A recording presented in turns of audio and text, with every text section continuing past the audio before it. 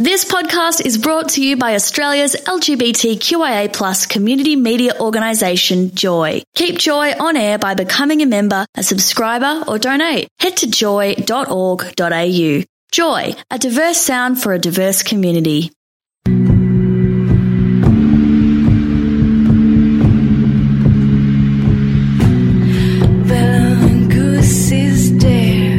The bats have left the bell tower.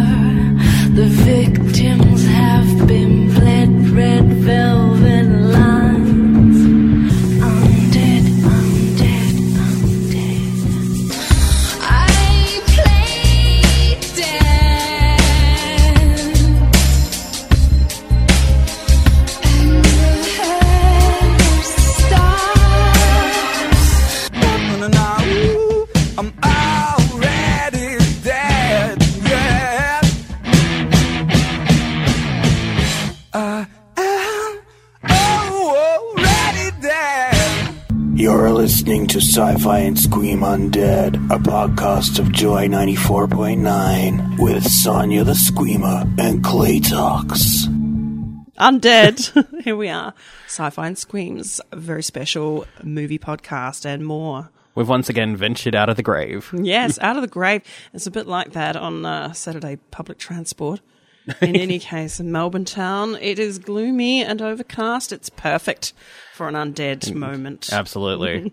And our moments this week have been in different degrees Stretched, of alive. How long are we going to carry with this undead, analogy? I don't know. As long as it takes to, resuscitate us. And resuscitate is probably a key word. Depends on the tonight. film we watched this week. Yes. Of course, Melbourne International Film Festival is still going strong. Another week or so to go. Already some encores have been announced, and one of those is actually one of the films that we're going to talk about in this podcast of Undead. And that's The Neon Demon. More of that later. And we've also got coming up High Rise and The Lure. The Lure. But we're going to kick off with Baskin. Baskin. Oh, we've got another one, haven't we? Oh, is there another one? Maybe not. Maybe I should get my shit together. Oh, there's emo. No, but Baskin. We that's decided good. to do emo. There's didn't we? Eyes of My Mother. Oh. The Eyes of My Mother, but that had one screening and yeah, pretty much almost Been there and poked gone. my eyes out. Yeah. That one, literally. Oh, look, very quick mention. We did watch Emo the Musical. We're choosing not to review it. To be kind, we're not going to review something that we wouldn't be kind to. No, so we're going to honest. skip that one. But if it's your thing, go and enjoy. Go and do something. Yep. So let's start with Baskin. Director is Kaan Evrenol. It's a Turkish film. It's in subtitles in Turkish. And the tags are, for the Melbourne International Film Festival, a dark and deranged horror. Clayton. Yep, that's pretty good. That's pretty good. Baskin translates to raid, so which makes enough sense in the film. Yes. And it's actually only the 8th Turkish film to be released in the United States, which is quite incredible. I was surprised by that. Yeah. I realise we're not in the United States, by the way, but still, it's an interesting fact. Yeah. How would you...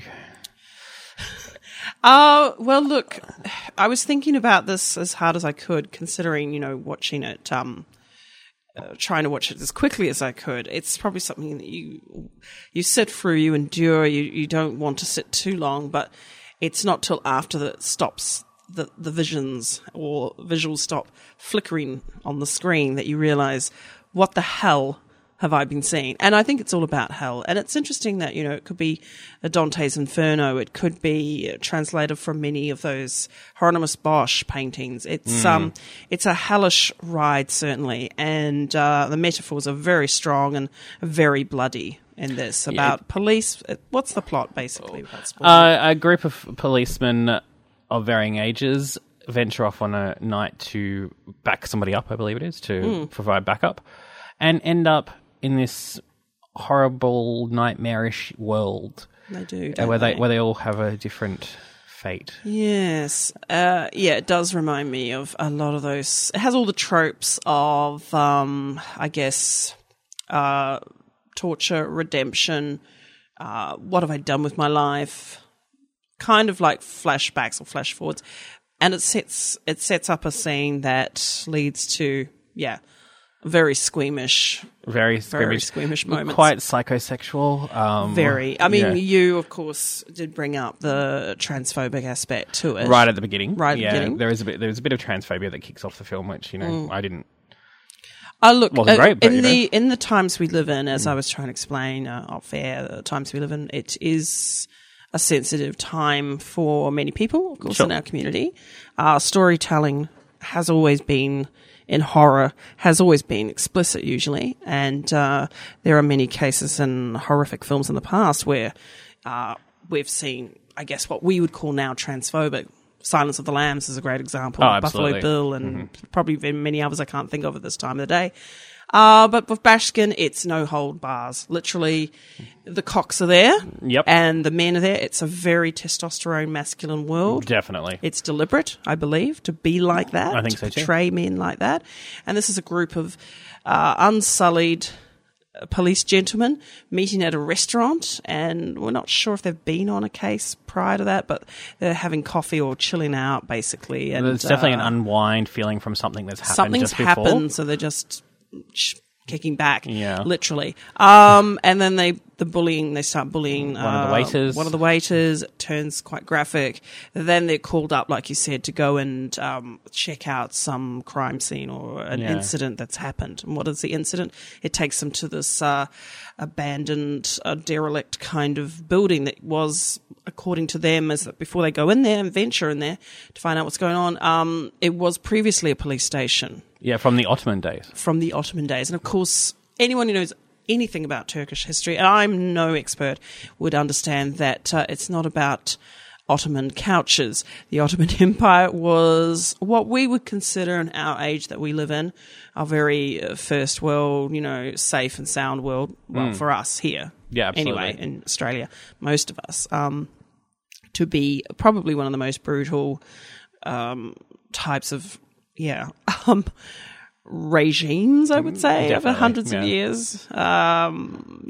Let's just say. It's quite a beautiful building, though. You have to give it that. The buildings are lovely, but but not run this down. particular building.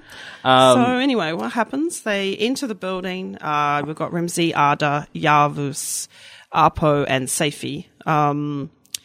And yes, they come across some interesting characters. They do. The Melbourne International Film Festival, nearly threw in a queer there, likened it to Nightmare on Elm Street. I think I would much more throw it into the realm of Hellraiser. I think it has much more of that feel to it. Certainly, yeah. And frogs. What's with the frogs? There's a lot of frogs. They never Those explained. frogs just turn up, That may be a spoiler, but still, the frogs are not explained. The frogs are not explained. It must be some sort of metaphor for something. Yes. Toads, frogs. There's sexism in this. There's moments of Victoria's Secret models they're talking about. There's transphobia. But then they go to this neighborhood. It's in Chacha, I think it's called in Chacha, this neighborhood. And it has all these sort of, what would you call it, rumors about it, or what do you call it when you have... Oh, God, you probably have to edit that bit. Yeah, that's fine. That's crap. I'm not really sure what you mean, so I can't help. When reputation. All right. Okay. Yeah, okay. So this particular neighborhood where the building is set has a reputation, and they meet some other characters. Well, basically they have a car accident, don't they? They do. The vehicle, goes off Off-road into road, the water. into the water. And then they meet these characters who are like, who are they? They're having a fire by the side of the road. They weren't there before. No. So that's sort of a giveaway of what might be going on. It's very What was going hard to on? understand. It's hard to understand what's happening. I think I enjoyed it, but Yeah. enjoying being interesting word to use for this. But I found the scenes were just played out too long. It took so long for one person to walk like 5 meters. And I needed them to just compress that. Well, this is taken from a short film that has been extended into a much longer film. Maybe just a little more writing might have been needed to get in there to sort of make the scenes a little more interesting. Yeah. I think it creates suspense, but a little bit... I got bored in the suspense. So. Yeah. And it comes back to that main character. What's his name? The main character. I have to think about that. Is it Ardita? Ada, yeah. It comes back to him, that played by Gorkem Kassal. It comes back to him, he's a younger police officer, again and again, about some nightmare that he had when he was a child, hearing his mother copulating or having sex of some sort in the bedroom, but you can't see her, and he's going towards the door, and then this frightening, bloody arm appears to reach out to try and grab him or something, and he wakes up. So it's got all those metaphors of dream. Which I think is where the Nightmare on Elm Street comparisons came from, but I don't think that quite works, though. It's not... do you think... I think Nightmare on Elm Street is kind of like a kid's movie compared to this. And the person, if you can call it a person, that plays the evil... is he a Koskin? They call it Koskin or something? A Koskin? I thought they said Coxon, but Koskin. He is Coxon. quite short. He is quite short. He has to use a stool to stand on. Yes, it's very... Stool to stand it's an on. interesting choice to sort of create that stool has a metaphor in itself. Yeah, his torturous moments. But I think he's called a Koskin, and that must be some sort of evil entity. He's a goblin or some sort, and not particularly fashionably good-looking. No, not traditionally good-looking. Not Let's traditionally, put it that's the fashionably maybe, if you like that sort of thing. It could be your thing. So what are you going to give this out of 10? Oh, I'm giving this a 7, actually. A 7? Yeah. I'm going to go a 6. I think it needed a lot of work to be a good film. Yeah, so yeah. I didn't but it's pretty dislike exciting. it. I mean, no, it's great to see films coming from that part of the world. Absolutely. Like eighth Turkish film to come into the Western world, really. So it's fabulous as far as that goes. So I hope people go and see it. Check it out for themselves. It is still got one more session, I believe, August the 12th at the Melbourne International Film Festival here in Melbourne.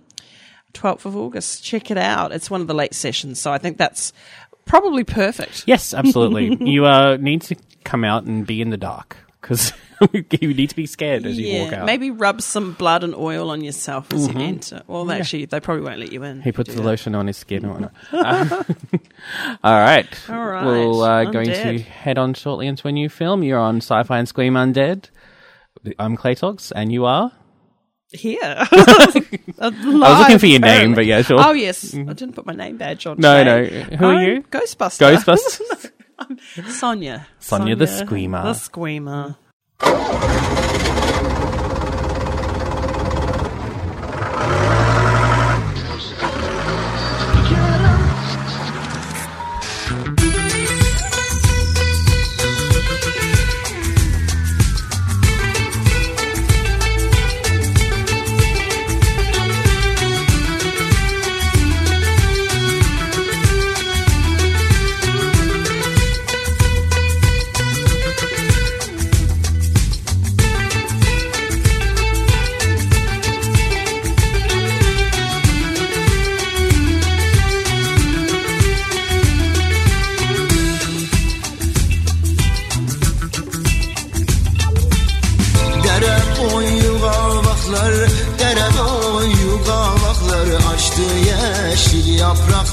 Açtı yeşil yapraklar.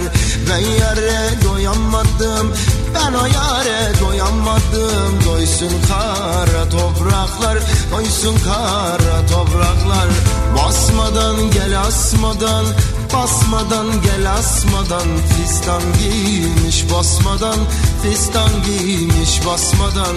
Kalk gidelim sevdiğim, kalk gidelim sevdiğim. Devriyeler basmadan, devriyeler basmadan. Acem kızı, Çeçen kızı, sen allar giy beni kırmızı. Çıkalım şu dağın başına, sen gülü topla ben nergizi.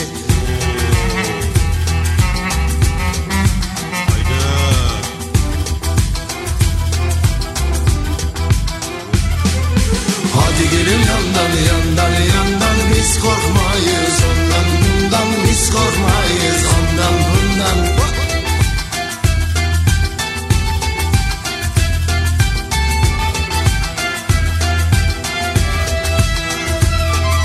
Hadi gelin yandan yandan yandan, biz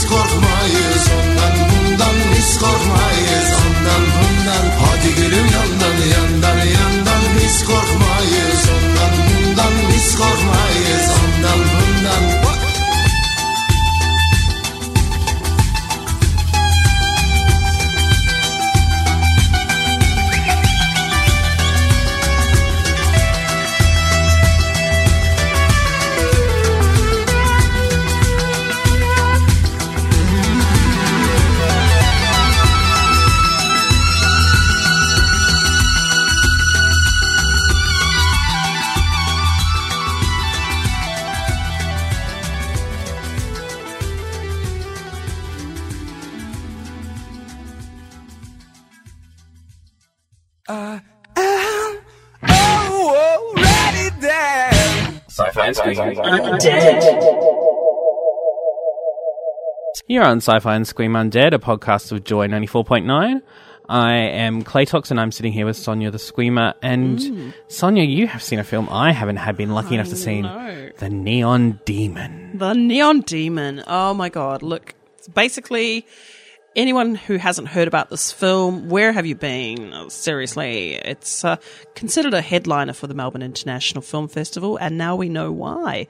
It is Nicholas Winding Refn. That's how you spell his name and how you say his name. Refn, not Refn.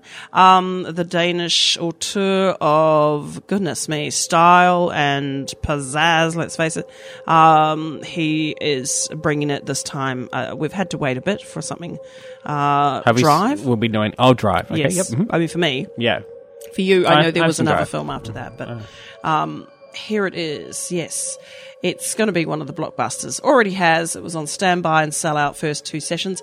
And now, August the 14th, it has got another session. Ooh, actually, it's got a session on Sunday the 4th and a session, so 2 more sessions. Sunday the 4th was the 4th was a couple of days ago, so Oh, shit. we're not Okay. going to that one. Let's forget that. All right, the 14th. There you go. The 14th? Wow, that's great. 6:30, nice and early for young fellows and fellowesses to go and see. Yes, it's been described as his latest and best, a gorgeous, grisly work which holds a vanity mirror up to modern society's corroded moral code. Little white lies. Well, goodness, getting all moralistic. But look, let's face it, the pedigree is perfect. We have playwrights Mary Laws and Polly Stenham. This is very provocative, having 2 women playwrights, not film screenplay writers, that's not their background, but to actually have those 2 women in particular working on this. It's very interesting. Mary Laws has worked on Preacher, the television series. She's done a couple of episodes there. And Polly Stenham, a very young and very talented woman, or English playwright, who played that Face. She wrote that when she was 19 and it was a huge hit in the UK. So did very well, and I believe it's going to be made into a film. But look, their pedigree is there. These are, I would say, feminist women who are involved in writing normally plays and now television for Mary Laws. Mary Laws is a Texan, so there you go. I don't know if she has a 10-gallon hat, but perhaps someone could have used one in this film. For the blood? For the blood. Yes, I was trying to think for the bodies, for the blood. I've just from the Melbourne International Film, the Melbourne. You're really having I trouble. really am having queer issues today. I like from the that. Melbourne. I'm really having queer issues today. Well, thank you. Brisbane wants to get rid of the word queer. Oh, do they? Yes, the LGBTIQ community up there are voting on it. No, I'm happy to have it. Fuck them. Oh, wow. Okay, sure. Keep that in. No, I'm cool with the word. I like the word to use to get for myself. Like, there you are. Low blood sugar. On the Melbourne International Film Festival site, I like their description, so I'm going to read a small bit of it. Mm-hmm. An intoxicating eyegasm to behold, the film draws inspiration from sources as varied as the legends of Narcissus and the Countess We're going to say Barthori. There's no Zelda as far as I know. No. And the Countess Barthori, Italian Giallo and Alejandro Jodorowsky, Black Swan and Suspiria. There's a bit of a mix. Yeah, it is. It is. If you like Suspiria and Giallo, and you're going to recognise us straight away. Basically, a young lady played by Dakota Fanning. No, Elle Fanning, because her sister is Dakota. Yeah, Dakota's the sister. Oops. Yeah. She's Jessie, and she's come from somewhere in the Midwest. Who knows? Who cares? She's come to the big city, to Hollywood, the big splash town, the big neon demon, I suppose you call it. LA woman, you know. She is a pretty woman, but she's a city of night. She's a city of light. Jessie comes there. She stays in this rundown motel. God knows why. But she's there, and she wants to make it in modelling, as you do. She has some terrible photos that's been taken for her by a suitor, as such, a young man. Carl Glusman plays Dean, and he would love probably a little bit more where that comes from with Elle. But he's done these... the first scene opens with her covered in from neck to shoulder in blood. Of course, it's not real blood, but it's glossy makeup blood. It looks pretty good. And she's lying on a chaise lounge being photographed by Dean. Now, throughout the film, we see that Elle I should say Jessie is trying to make her way as a model in a modelling career. Now it's fraught, of course, of all those usual tropes when we see a young woman trying to enter the world that she dreams of, to make a living, to be famous or whatever, to be a star. I mean, Valley of the Dolls, if we go right back to the 60s, it was very similar. Black Swan, this has got many echoes of that. And, of course, Suspiria. Black Swan, of course, Suspiria are about dancers, so this one is about models. But the references are pretty similar. Pretty close. They have about the same body mass. Yeah, so we have Christina Hendricks as Roberta Hoffman. She's telling her she runs a modelling business, and she's saying to her, yes, you've got something, definitely. By looking at you, you've got something, and you're not fat, she says. So there's a lot of, it's just honest people. Yeah, sure. There are, there are fat phobia, and there are paranoia, and there's sexism in this. There's everything in this, basically. And she tells her, look, I'll pass on your photos to a well-known photographer. We'll get the photos done. Add it to your portfolio, see how you go. Of course, the photographer is some sort of sociopath with a camera, and he takes a fancy to her. So, as far as I think, you've got the it. And so Jessie gets more photographs covered in gold, which he uses his very own hand to paint on her body. There are boundaries that are crossed in this, of course, and this film does cross them again and again and again. Okay. But it does it with so much beautiful style and beautiful lighting and cinematography and glorious, glorious colours. How could you not love this? That's what I'm saying, people. How could you not love this? Alessandro Nivola plays a fashion designer who obviously is queer, but maybe not. They do talk about sleeping with him, the other models. He's probably one of the most hilarious characters in it. He does camp it up somewhat. But even though this is sort of like bordering on over camp, it never goes that far. And then it just goes all out crazy. Again, you'll be reminded of Giallo films. So expect the unexpected, expect it quickly, bloody and misogynistically. That's what you've got to expect. And that's what I think this film comes up trumps. Oh, sorry. You used the T word. T word trumps, not Trump. Yes, look, it is a little bit like the Texas Chainsaw Massacre too. So, okay, Texas Chainsaw Massacre number 2 or as well? The original. Yeah. Okay, so as well. As, yeah. And also, look, you can't go past the soundtrack. It is pretty much the soundtrack to Beatles soundtracks. It's Cliff Martinez, again, the composer of choice for Raffin. And look, he was recognised as Best Composer at Cannes this year for the soundtrack to the Neon Demon. So I just love it. And you can probably hear it in the background. Yeah, sure, why not? Basically, as Robbie Collins said in the dailytelegraph.org, .uk, when the film reaches its logical endpoint, Raffin just keeps pushing and eventually lands on a sequence so jaw-dropping, almost certainly a sly, glossy magazine reference. So yes, for the fashion industry out there, this is your... Is it coup de grace? Yes. This is it. Yeah. And for women who are watching, female identifying people who watch, and queer people who watch, I think you'll come away feeling absolutely assaulted, and at the same time impressed. The passion and the performances, and Jenna Malone is a... I love Jenna Malone. She's amazing in it.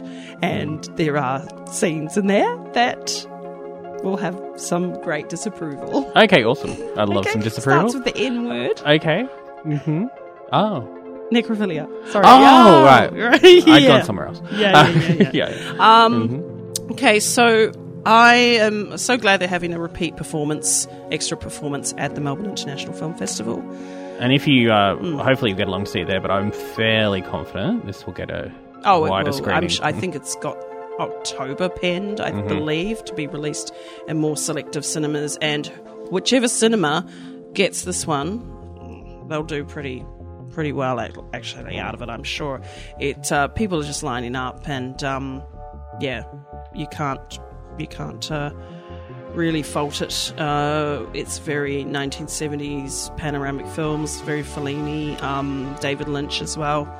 An allegory of our times, I think. And some feminism in there. And I just have to mention the performances by Aussies, actually, who played two of the main main characters. There's Sarah the model, played by Abby Lee Kershaw, or Abby Lee as she's known professionally, and Gigi the model, played by another Aussie, Isabella Heathcote. Now, they've both been on Neighbours, I believe, at some point. And I think at least Isabella Heathcote is doing really well. She's been in Dark Shadows, Tim Burton's film, Pride and Prejudice and Zombies. And she's coming up in 50 Shades Darker. Yay for that. Oh, there's always a downside, isn't there? But they are brilliant. And I've got to say, they play evil bitches really well. Well, I've seen the latter in Pride and Prejudice and Zombies. I thought she did a great job. I missed that. It's a lot of fun. It's silly, but it's a lot of fun. That's good. But we're for not reviewing girls, that, so I'll stop.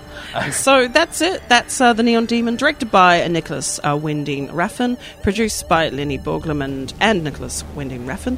A screenplay by two women, Mary Laws, Polly Stenham, and Nicholas is also in there helping out, I'm sure.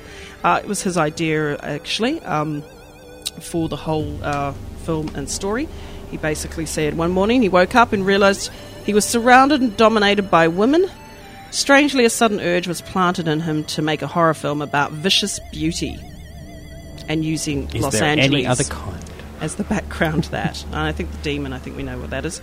Stars Elle Fanning, Carl Glusman, Jenna Malone, Bella Heathcote, Abby Lee, and the wonderful Christina Hendricks appears, though only shortly.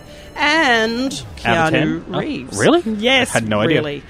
Not the greatest, but No. we love him anyway. It is music by Cliff Martinez, cinematography by a woman, Natasha Breyer, edited by Matthew Newman. Well done to Gaumont Film, Wild Bunch, and Bold Films, Vendian Entertainment, and Space Rocket Nation.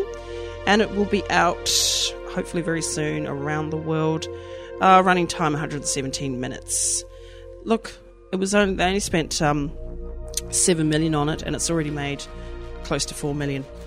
They should do fine. They should do real fine. Will Out of there 10? be a sequel?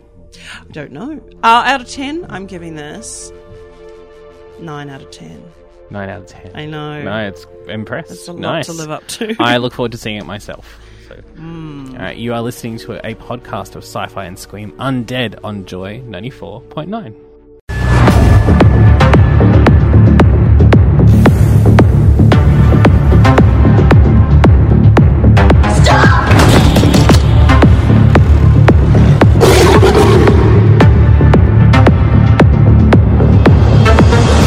Are we having a party or something?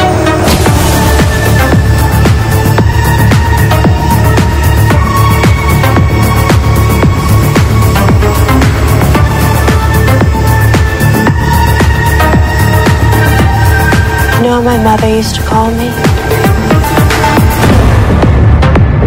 Dangerous.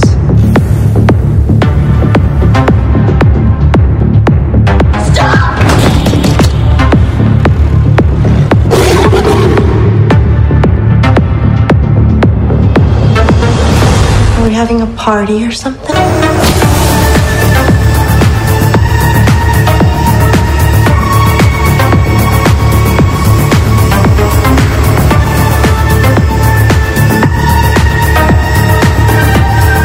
You know what my mother used to call me? Dangerous.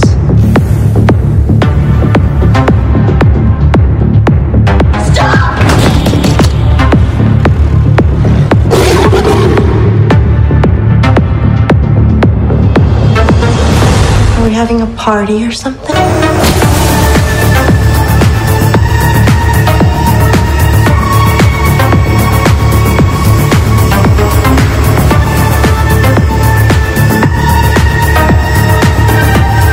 You know what my mother used to call me? Dangerous. Dangerous. Already there. Sci-Fi and Scream Undead. Time for a fishy tale. Clayton? How fishy? very fishy. It is. The Polish film The Lure, which had a little more in it than I expected. Yes. No, or had less. I'm going to jump straight into the synopsis. Okay, go So, for it. 2 mermaids, or sirens, depending on how you like to look at them, decide to exit the water, enjoy the land of the walking, and become lounge singers As you do. in a gentleman's club. No, Or an well- adult club. Adult club, Yeah. nightclub, kind of Yeah. slash might be brothel out the back. Semi-brothel, yeah, kind lots of... live-in situation. So they join the band. Well, the band is by the shore, and that's where the 2 females, woman, girls, them, yes. see them. And Yeah. they are singing, and so I guess they think, oh, well, like-minded creatures attract like-minded creatures. And that's the bait, isn't it? It is, and it just turns out that these mer women happen to be also quite hungry on the human flesh. So Well, they- as you do. Yeah, absolutely. Fish eat fish, other fish, Yes. don't they? Well, these eat other... They eat crabs. They eat. I have seen fish eating a bigger fish. I've seen tiny little fish in my tropical fish tank attacking the big, beautiful angelfish and to did you death. just sit there with popcorn, or... No, it was over a period of a month, slowly eating at it. And we wondered why the angelfish was looking more dilapidated and less angelic and a bit threadbare, one could say, with the scales and fins, and that the other little fish, the little boring, dark little fish, was just getting bigger and bigger and bigger. It's a fish eat fish world. Yes. Anyway, we digress. No, but this is what this film's about. It isn't is, and but the big surprise for me was that this is a musical. Yes, you told me. Yeah. It's a musical, Sonia. And I went, yeah, I didn't realise that either. But It's just, you weren't expecting it to be it's a like musical. Polish MTV. It was really something like is. that. Yeah. Yes. It actually, the film in Polish is called Korgi. Nothing to do with corgis. Corgis. No corgis were harmed. The film actually is titled Korgi da Singu, translates to Daughters of the Dance Club. I think I like the lure better. The lure's better, yeah. And of course, this is Agnieszka Śmorzyka's film. First time her film has been, any of her films have been at Melbourne International Film Festival, and hopefully not the last. It's very unique, isn't it? It's like- definitely, it's out there. And It's- I've not seen mermaids, flesh-eating mermaids before. No. Not as a feature film, not as a musical, not as eel-like, because the tails, I have to say, people, they make sense. There's A lot no more fins, sense. They're actually like an eel. That's the exact thought I Like had. a moray This makes more eels. sense to Yeah. how a tail... And they've got teeth like a moray eel, actually. And we all know what moray eels try to do to lovely Jacqueline Bisset in the deep. Think of that. A yapping, vicious moray eel coming out of a black hole, coming at your face, trying to take your goggles off and attacking you in places you shouldn't be attacked. They also have the vagina at the end of the tail. Which was, That's right. They have a little slit. Yes. Which you can put your fingers into, as we find out later in the film, when the woman who's the human land lubber, woman who runs the band as a trio, she suspects her, the other band member who she's obviously in a relationship with, she suspects him of something fishy because his fingers smell fishy. And so maybe his fingers have been somewhere. Anyway, the 2 female mer women in question, mer girls, there's Shribna, or Silver, played by Marta Mazurek, and there's Golden, or Żłota, played by Michalina Olshanska. I was so leaving that to you. I know you were. You're Yeah. looking very tense. Yeah. But maybe you just need, to come down a scale or 2. All the puns. It's a Very- puntastic. But, okay, so what happens is they do run a little amok, or should I say they get a bit, into deep water. It's a slippery, slippery slope. Okay, we can stop Around that the now. pool. Thank you. I'm about to turn off your mic. No. So basically they're telepathic fish as well. Yeah, they can actually. I think they can communicate through sonar as well. Yeah, they kind of make these Cross sonar between noises. cat noises and dolphin noises, Something isn't it? like that, It's yeah. very disturbing. It's interesting. But there is legend amongst the mer people that if a mermaid falls in love with someone and that person marries another, they will turn to sea foam by the next flight. So It's got a bit of a vampire thing to it. Absolutely. That kind of idea. there's a bit of body modification in there as well. Yes, there is. It can be a bit shocking to some, and there's a lot of nudity. There is. And it's really interesting. It made me think, actually, which is unusual. It made me think about that very thing, women's bodies and naked women's bodies, where we have usually vaginas and things like that, obviously. It was so less... trying to think of the word. Confronting's not really the word. Provocative?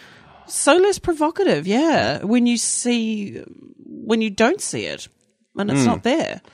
Yeah. I know that sounds odd, and it's like watching dolls walking around. Well, the that's Barbie dolls, disturbing. sorry, the Burn people in their natural form, or sorry, in their Freudian slip. two-legged form, Yep. are very Barbie dolly. So, Yeah, and that's yeah. disturbing. It isn't very not comfortable to watch, but like it's kind of better than we're making it sound. I think it's because it's a little bit different from anything I've ever seen. I can't think of a film I would say, oh, this is just like, because it is very different. I can't think of that many horror musicals.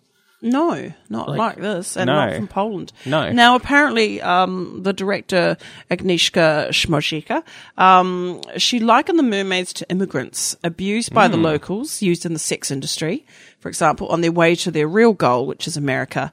And she added they represent innocence, yet their odour, the smell of fish, and slime recalled girls maturing. They menstruate, they ovulate, their bodies start smelling and feeling different.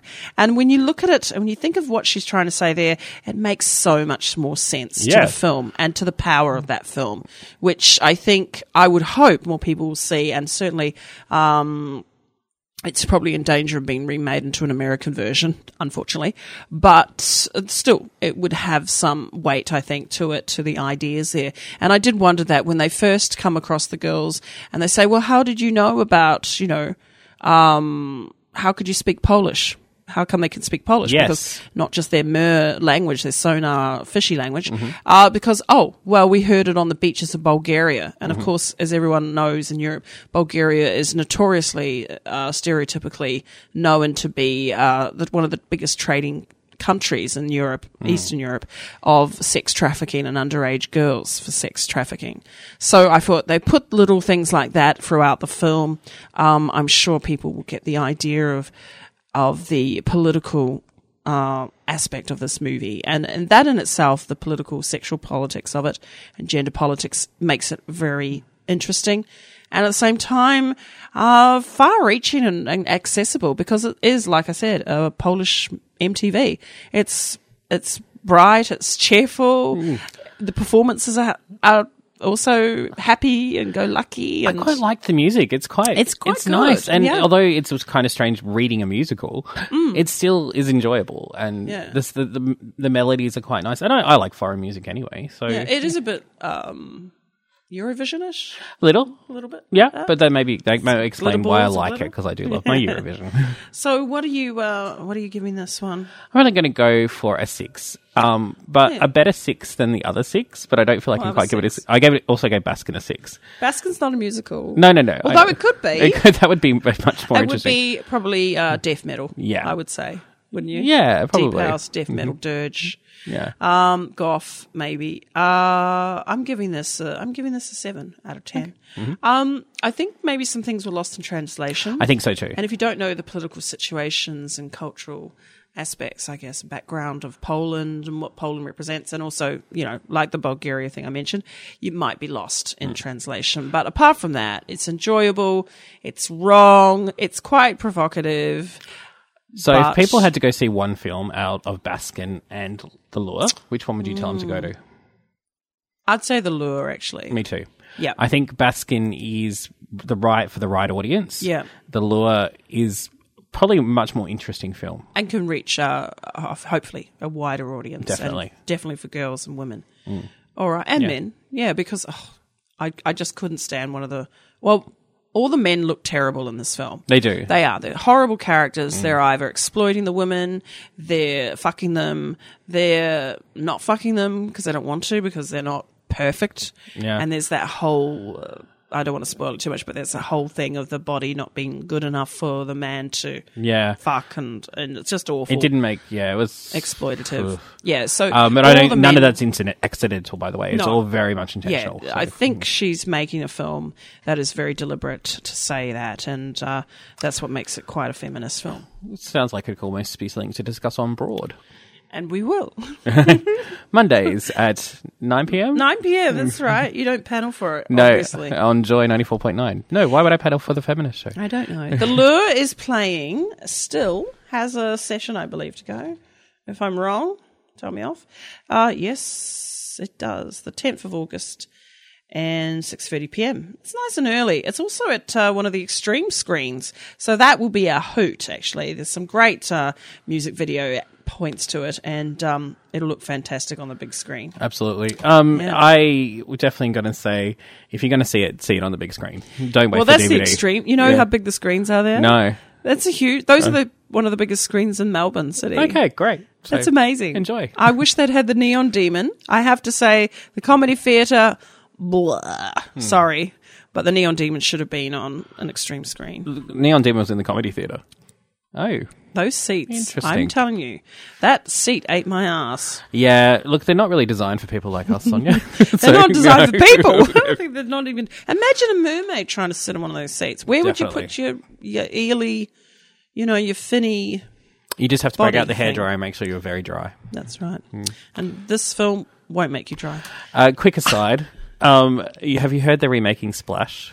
I know, and it's going to have that guy in it. Channing Tatum. Yeah. But he's going to be the merperson. So, will he be a merman? Yes. Will he be vicious? Will he have barracuda teeth? Will it break into song? I hope so, but I kind of doubt it. It is going to be Hollywood. Yeah, exactly. That's all I have to say about that. Blah. No thanks. I'm agreeing. I like my fish to be of the feminine variety. And musical. With some glitter and some music. Yeah, sure. You bet. You're on Sci-Fi and Scream Undead on Joy 94.9. Dobry wieczór bardzo szanownemu państwu.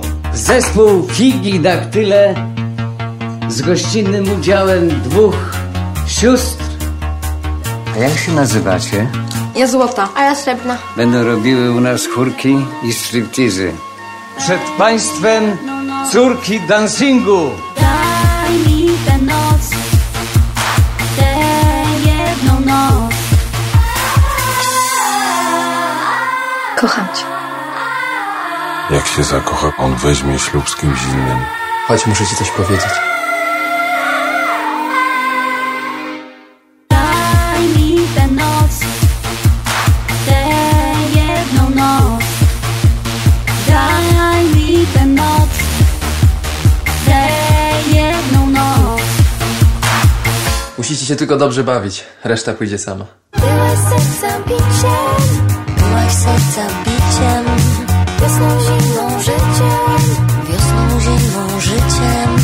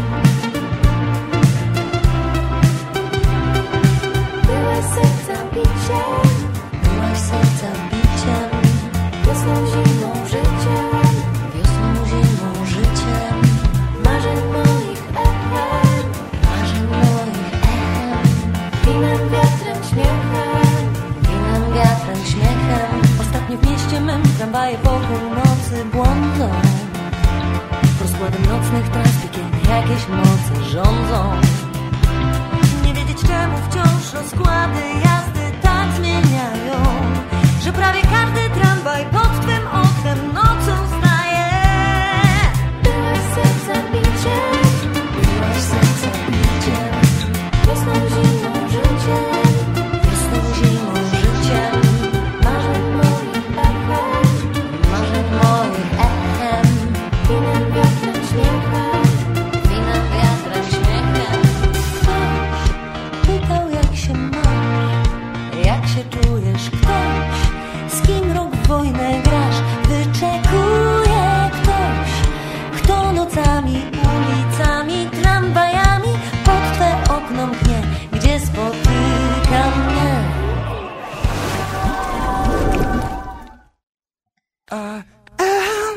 Already dead. Sci-fi and Scream.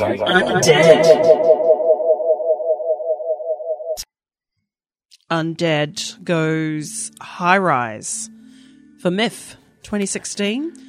And did you jump? I didn't, Amy, jump. I didn't. High Rise. Look, highly anticipated. Incredibly, a lot of people have been waiting for this a long time. It is, I believe, Ben Wheatley director's opus, I would say. Oh, nice. And that's a tough thing to say, and any hard act to follow probably from it.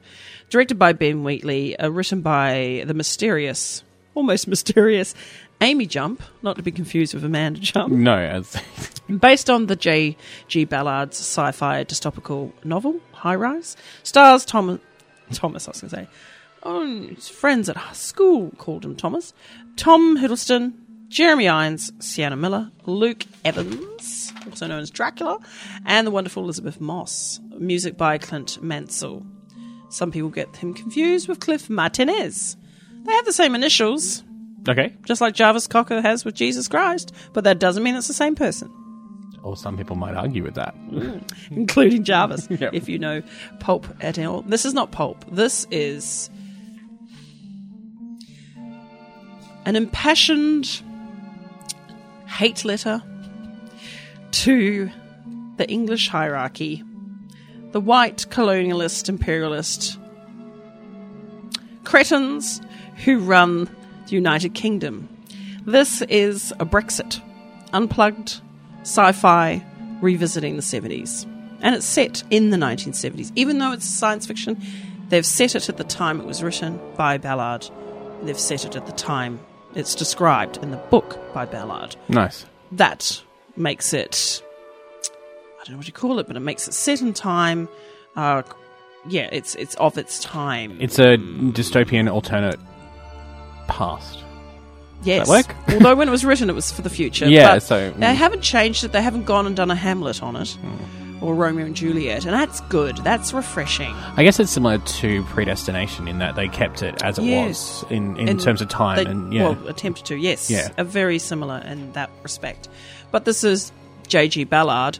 And, of course, there's all those assumptions that go with that. There's all that mana, if you like, or what plagues a lot of science fiction films based on great novels like this is how to do it, how to be respectful of doing it, I suppose, and what the fans and the people who follow this sort of literature, what they expect. I mean, it would be like if someone took Jane Austen and decided to make them zombie killers or something. I mean, who would do that?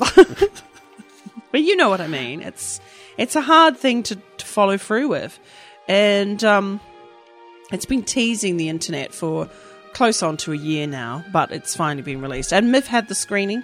They had just 2 screenings in July and beginning of August, and sold out, packed, unfortunately, at the Comedy Theatre.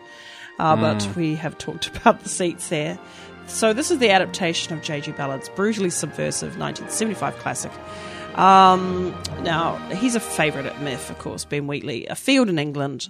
You couldn't get more trippier. Have you seen that by any chance, Clayton? I haven't actually, no, but I should check it out. Trip it out. Did I say trip it out? Trip it out. Trip it out, which I think he might have been. Turn the sound off and just let it run.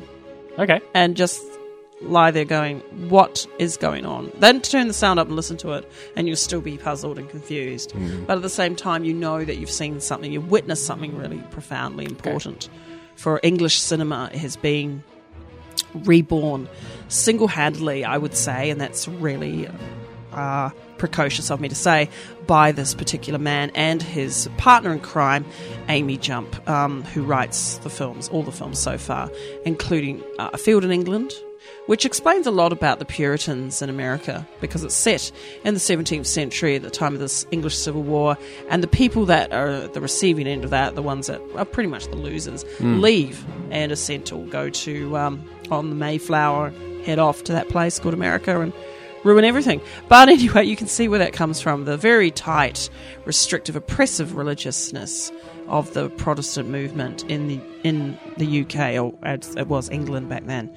It really does come out very strongly. So this is a person, a director and a writer.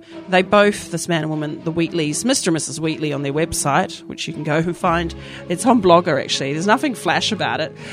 Here we have one of the biggest films of the decade, I would say. In fact, the next 30 years. And they still have a blog spot, Mr. and Mrs. Wheatley, taking photos on golf courses, as you do. So yeah, there's some weighty meat for them to actually get stuck into when you're having to represent something like a J.G. Ballard, and which represents England at the time of 1975, or is it? Because certainly when I was watching it, I was thinking, this is Brexit. This is England now. This is all the racism, the microcosm of the macrocosm. You're seeing the terrible class situation they have in England, which still infuses everything. You can see that with the Tory party at the moment. I mean, I'm no expert, but you can see them ripping into everyone and everything, including themselves, like vicious cannibals. And this film certainly shows that. Basically, we have this apartment.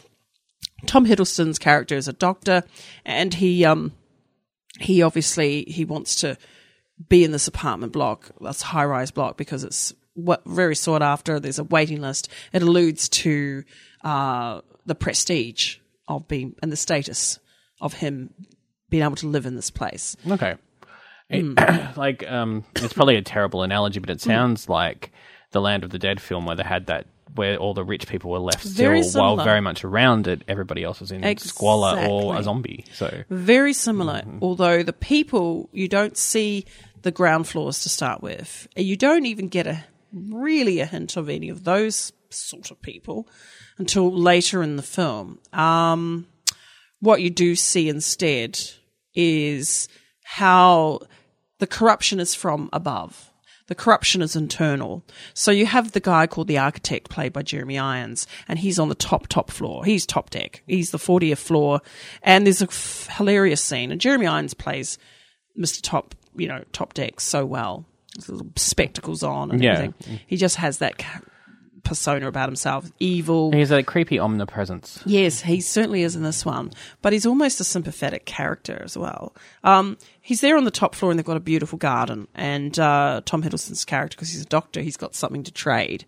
He's got something, a profession that can be useful, exploited, or whatever. So he's invited to the top floor, which is unusual. He's invited up there at the beginning of the film, early in the film, and he looks around, and there's a white horse, this beautiful white mare, just right in the middle of this garden on the top floor. And he turns and says to the Architect, Jeremy Irons, and says, "Is that a horse?" And Jeremy Irons goes, "Yes, probably." "It's my wife. He goes, "My wife wanted a horse. She wanted a horse, so she got a horse." Yeah. And so there's this whole thing which becomes more and more apparent about just how the conservative classes represented in this building, not just toffs, and not just annoying toffs, not just annoying rich people, but actually malignant, dangerous, toxic people with prejudice, with these terrible ideas of class and structure and money and poverty and all these terrible ideas that keeps them at the top and why they are more superior and all this sort of stuff. And you begin to think, these people are awful. And I'm living in the world I am today, and this is just a snapshot of what's going on right now. Mm-hmm. And I mean, I have to say, this has been Homelessness Week, and I looked outside the Joy Studios earlier, and we've had a homeless community of sorts, living makeshift campsites downstairs. This is what Melbourne's turned into. We've got makeshift campsites. The poverty's there for everyone to see, and no one's doing anything. No one in great authority is actually making a real concerted effort to make a statement and do something. They made a statement this week. National Poverty Week, National Homeless Week. They cleared them all out. They've now disappeared, and nobody knows where they are. High Rise is for the film for you to watch. Because if you're that sort of person that thinks you can just eliminate some people that you don't like, immigrants, homeless people, people of colour, whatever it might be, then High Rise is perhaps something that you not only should watch, but I think you should go and read the book. Because clearly the story is very much about class, race, sexism, misogyny, all those things. And these are a few of my favourite things. These are a few of my favourite things. I am raving, but I just can't help it. It's okay.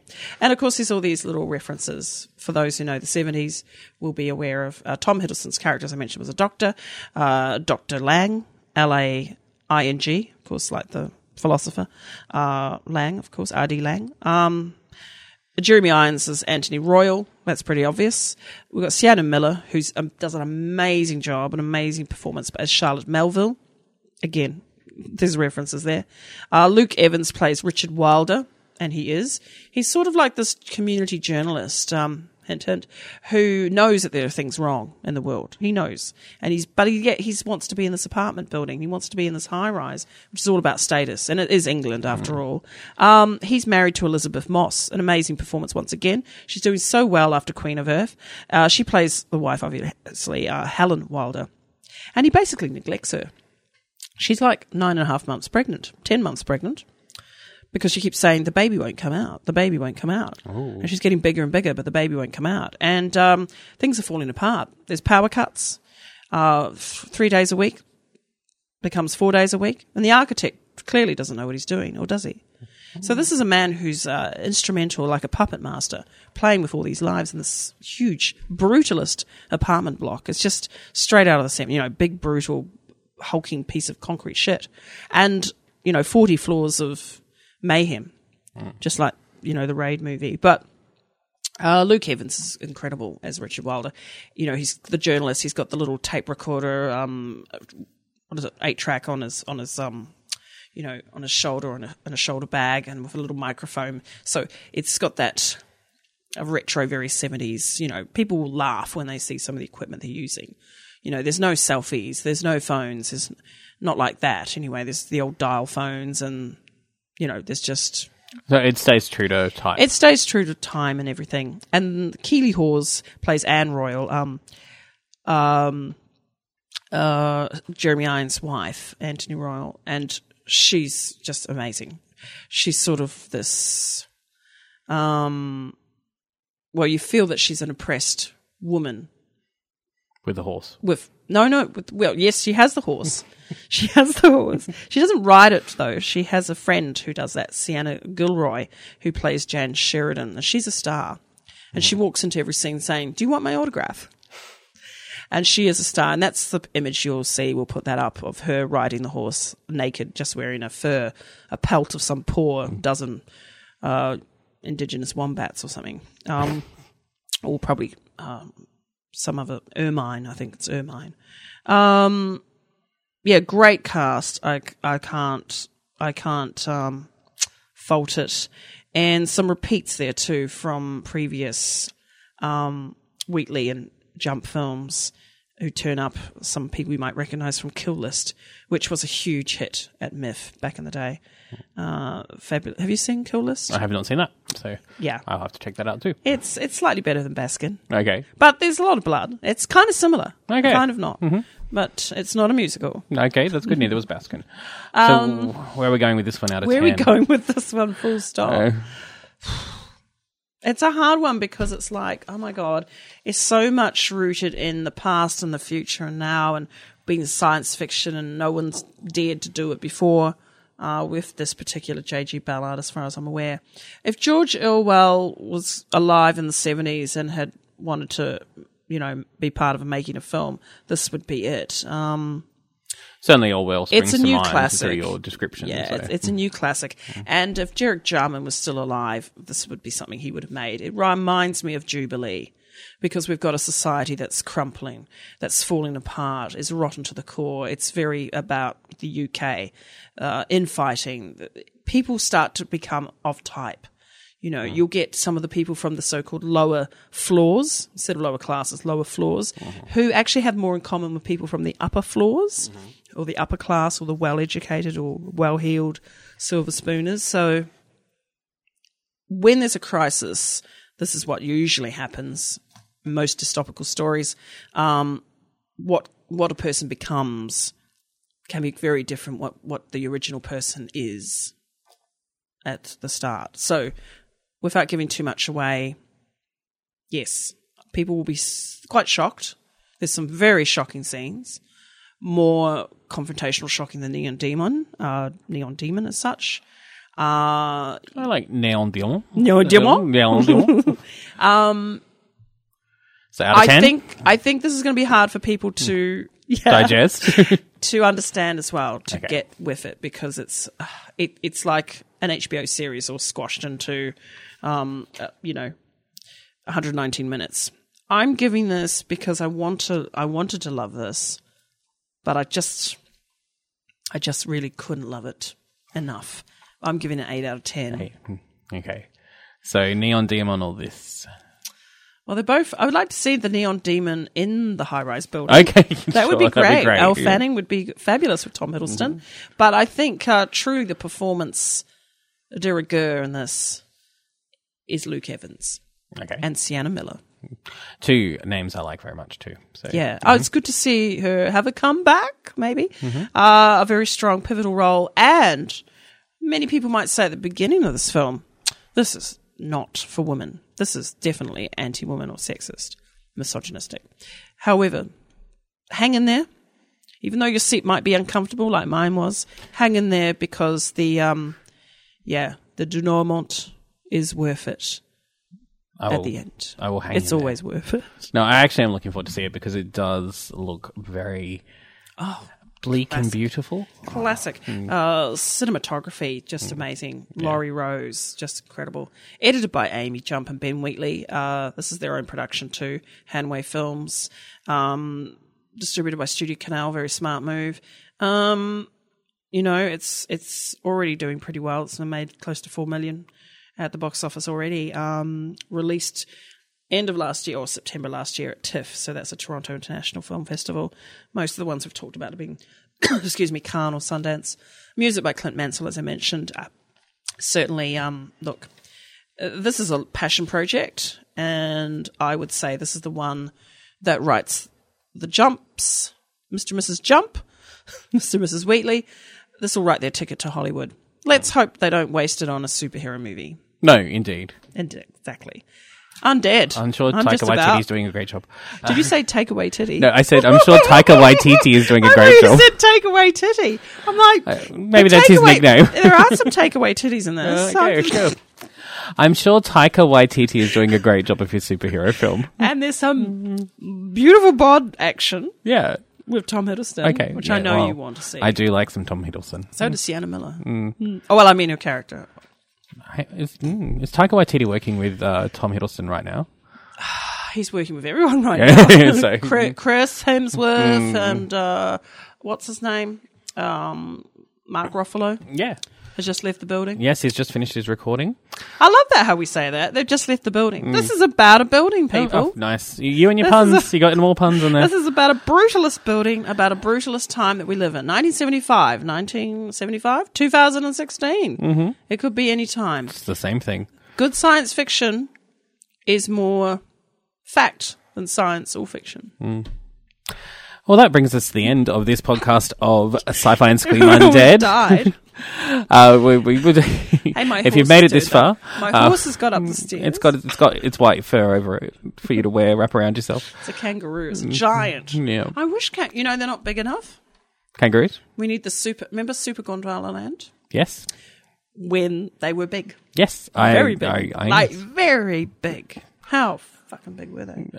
I feel like this is the start of a really bad joke. How high can you jump?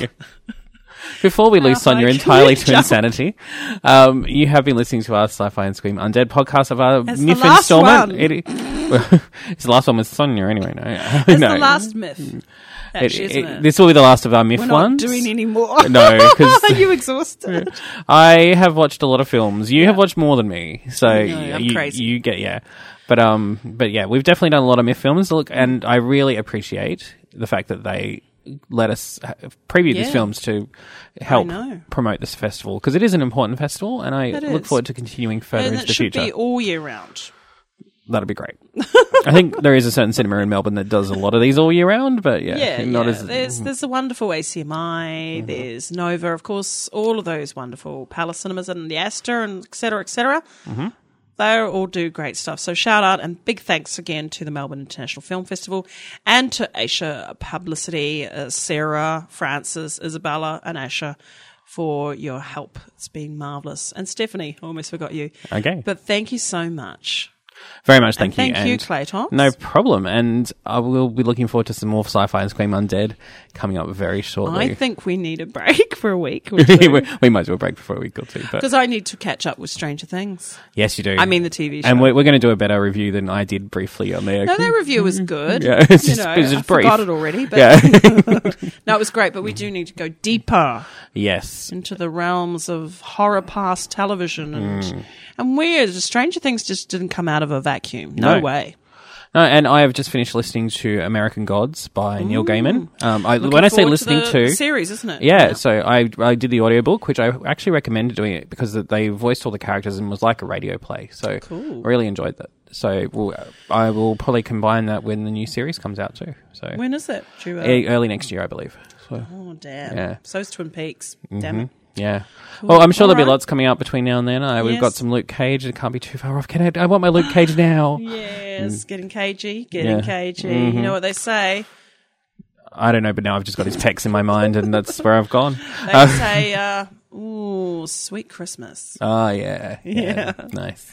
All right. Thank you All very right. much for listening. You're on Sci-Fi and Scream Undead on Joy 94.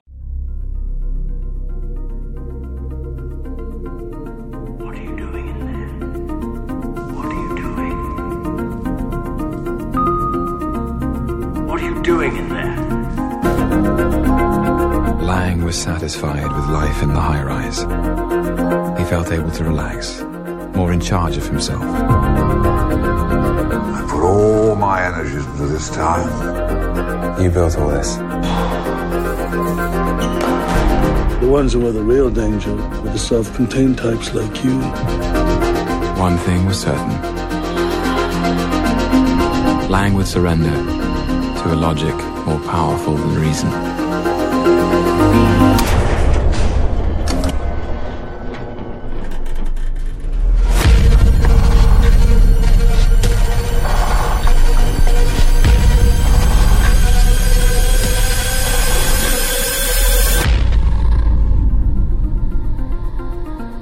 What are you doing in there?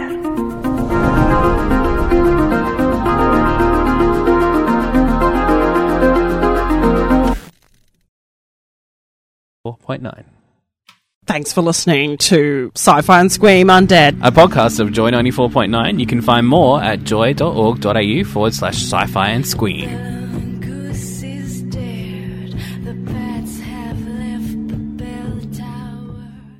Thanks for listening to another Joy podcast brought to you by Australia's LGBTQIA+ community media organisation, Joy. Help us keep Joy on air. Head to joy.org.au. Joy, a diverse sound for a diverse community.